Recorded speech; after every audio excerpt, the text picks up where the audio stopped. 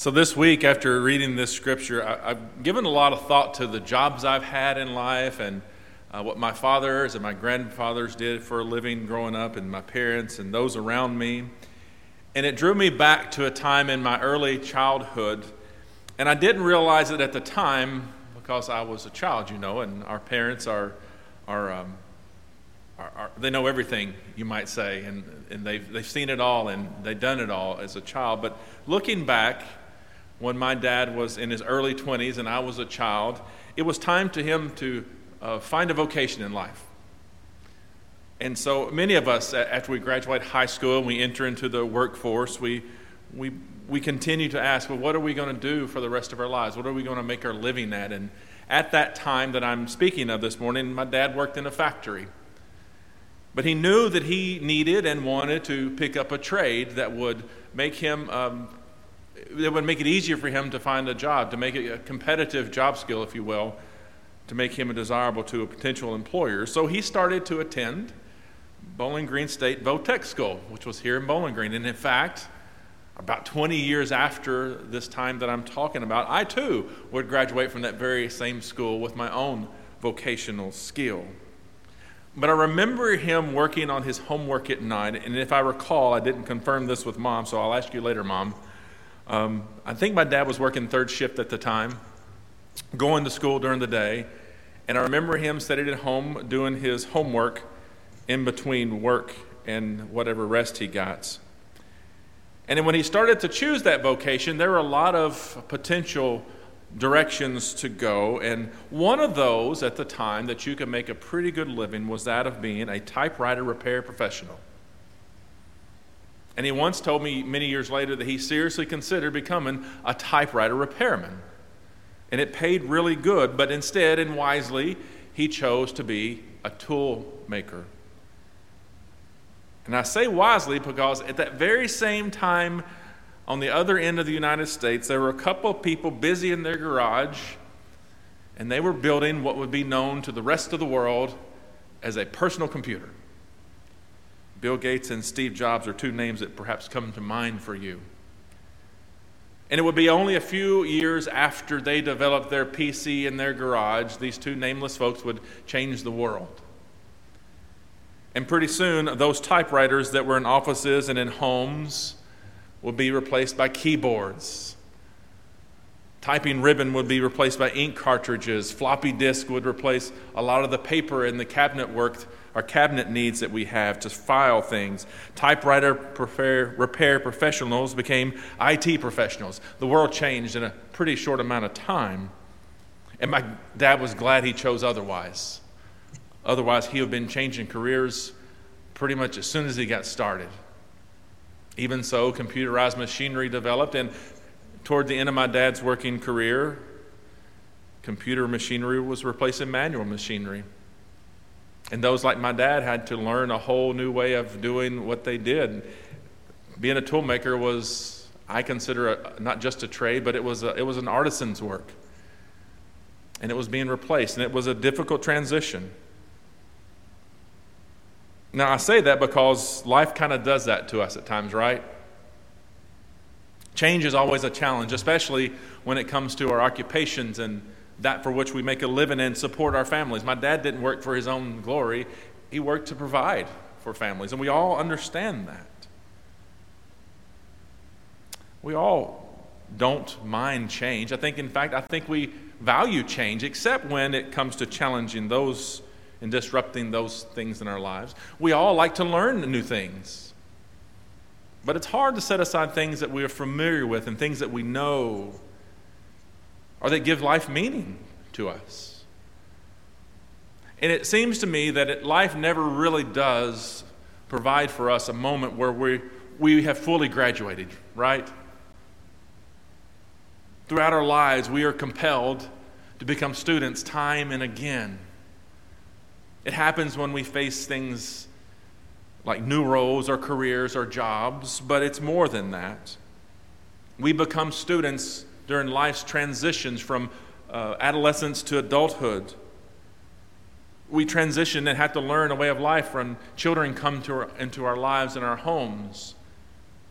When we're widowed or empty nested Everything changes, it feels like.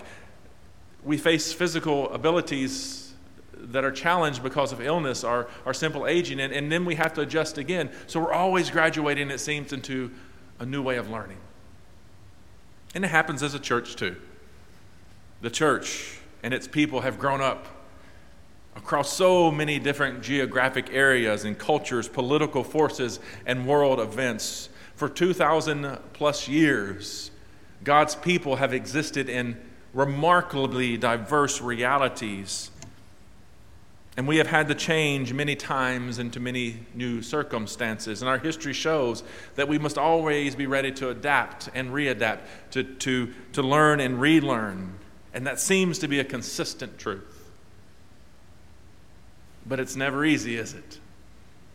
And who knows what changes are ahead of us that this pandemic is revealing. What will life be like on the other side of this? Now today, Jesus is calling some fishermen away from what they do and what they're doing in that very moment.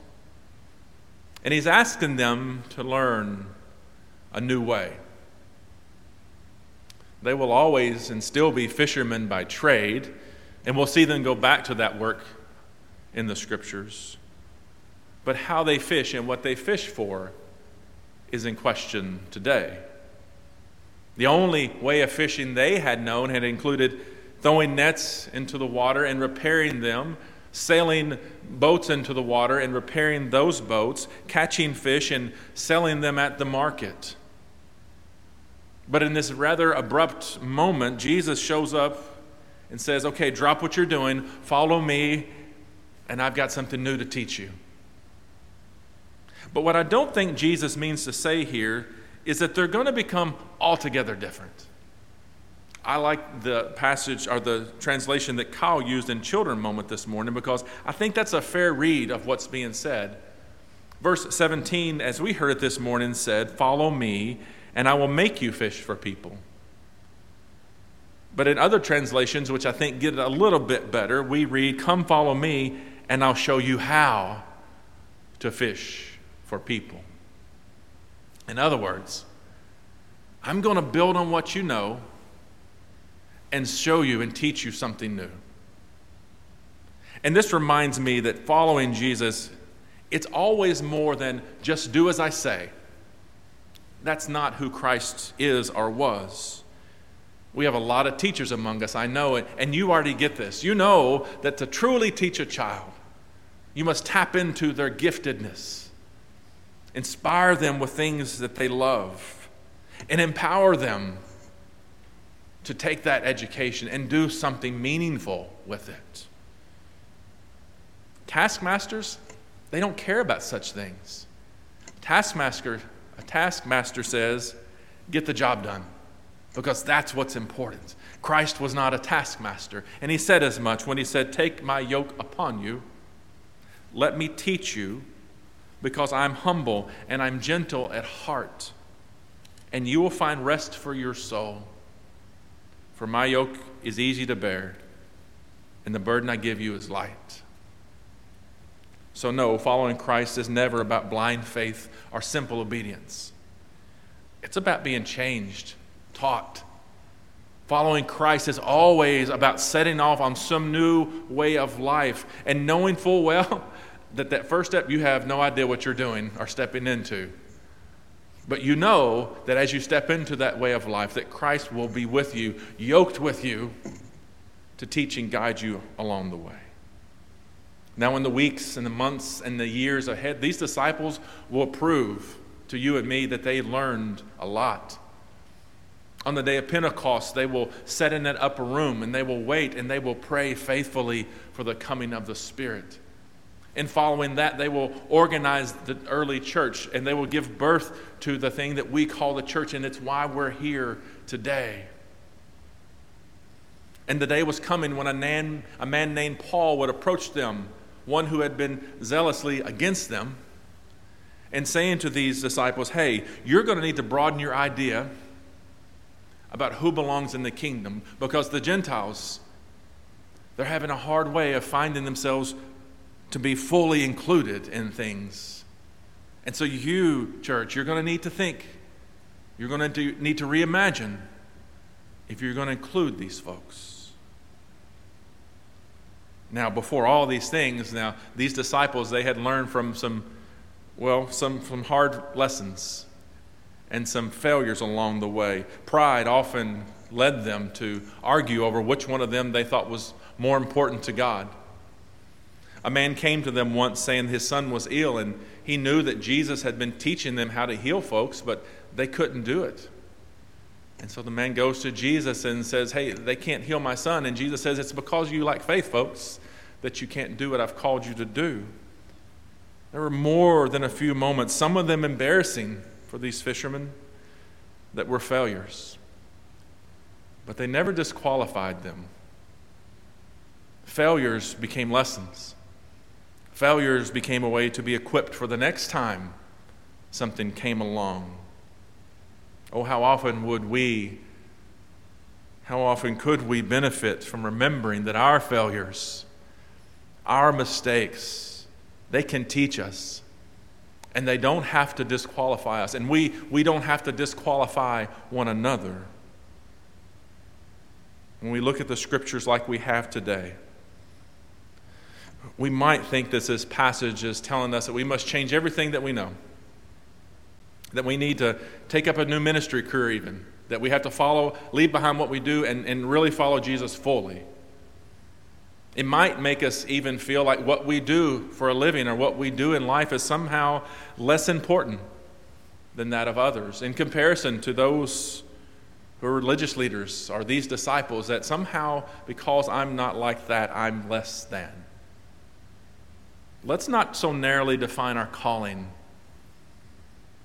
because I don't think this passage is concerned about what vocation or what office we hold in life.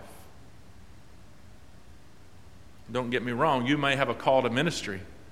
I understand that. If you do, let me know. But there's another kind of calling I want to focus on today. Because what I believe this message is for us today is to do what you do. Do it your best. But remember, that thing that you do for your living, it is not the most important thing. Our calling is to belong first and foremost to Christ. Our calling is that we can impact the world in all that we do. The change today that we're called to step into is not about what we do, where we do it from. It's about who we belong to and what we belong to. We belong to Christ. We belong to God's kingdom and to God's transforming of the world. A man named Michael Rogness, whom I will paraphrase lightly, says this: everyone has a station in life, probably several stations in how society functions, but they all include our call to follow Christ. Every job that works to build up and maintain society is a calling. Teacher, CEO, insurance salesman, car mechanic, lawyer, toolmaker, farmer, politician. We all belong to Christ. We have callings within families as well, as parents, as children, as aunts, as uncles, as grandparents. And whatever office or whatever vocation we hold, we're called to remember that we belong to Christ in that work. Now, I was young when my grandfather passed away. He passed away too soon for me to ever remember having a conversation with him or to really know what he looked like in person. So some of what I want to reflect on this morning about his life is really based on my curiosity still to this day, all these years later. And what I can tell you is my grandfather was a farmer. Now, I understand that didn't mean he always wanted to be a farmer. Don't get me wrong, he was like any of us. We all wonder what we're going to do and what we really want to do, and sometimes that changes, but there was a time in his life that he chose to do something different. An opportunity came along and he took it. And what I'm referring to is way back in the day, they started to build Interstate 65 that goes through our county, much of our state, and a good part of our nation. And as a farmer, he had the skills to drive heavy machinery and operate things like bulldozers and trucks. So he used what skills he knew to go and do something he'd never done before. And became part of something perhaps bigger than he'd ever been a part of before. Maybe he did this because it paid better. Maybe he did this because he really didn't want to farm for a while. Maybe it was a little bit of both. I really don't know. But sometimes when I drive down the interstate, I see those places in the walls where you can see they've blown the rocks out, and I wonder, did he haul some of that rock away? Did he help with that? And then sometimes if I'm on I-65 a long way, I think, man, this was a big project. And my grandfather had some small part in this, and it contributes, and it changed the world, this interstate, in a lot of ways. And I think this is important for me and for us today. I hope it is, at least. Because I think the good news is that whatever we do, when we remember that we're called by Christ and that we belong to God's kingdom, that we're always part of something bigger. We all have a hand in our places and from our offices and from our vocations to shape lives and shape the world, if we will. Jesus took these disciples from fishing, and he took them to communities and places where people were forgotten, ignored, and often to the detriment of their health and well-being. Jesus took them places and taught them how to feed the hungry, visit those who were in prison, to heal the sick, to speak for the voiceless, and to forgive those who had sinned. He showed them that greatness in God's kingdom is defined by a willingness to love one another, to forgive one another, and to wash one another's feet. And in those places and in those lessons, he taught them that this changes life for the better. And the starting point is always to remember that you belong to Christ and Christ's ways of love.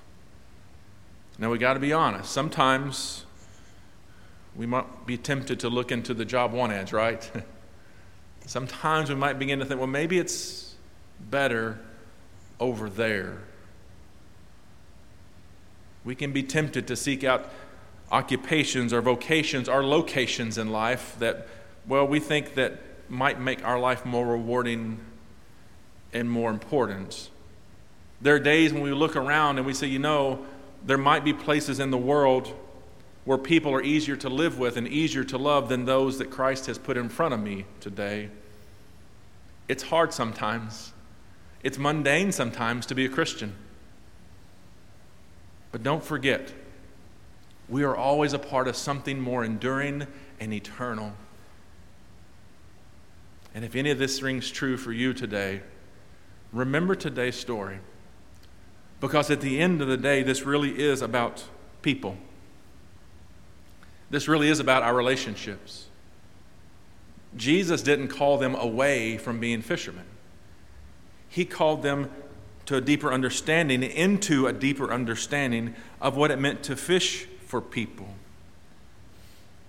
He taught them, and he teaches us today, that it's always about people. I'm thankful for my father's efforts to raise me and provide, my grandfather's means to provide for me. I'm thankful for the church that provides for us. I'm thankful for you who serve the church to make it what it is. But whatever we do, may we do it all in all that we are, in all the places we reside. May we live out our call. And may we do it for the sake of one another. May we do it for the sake of God's kingdom. Thanks be to God. Amen.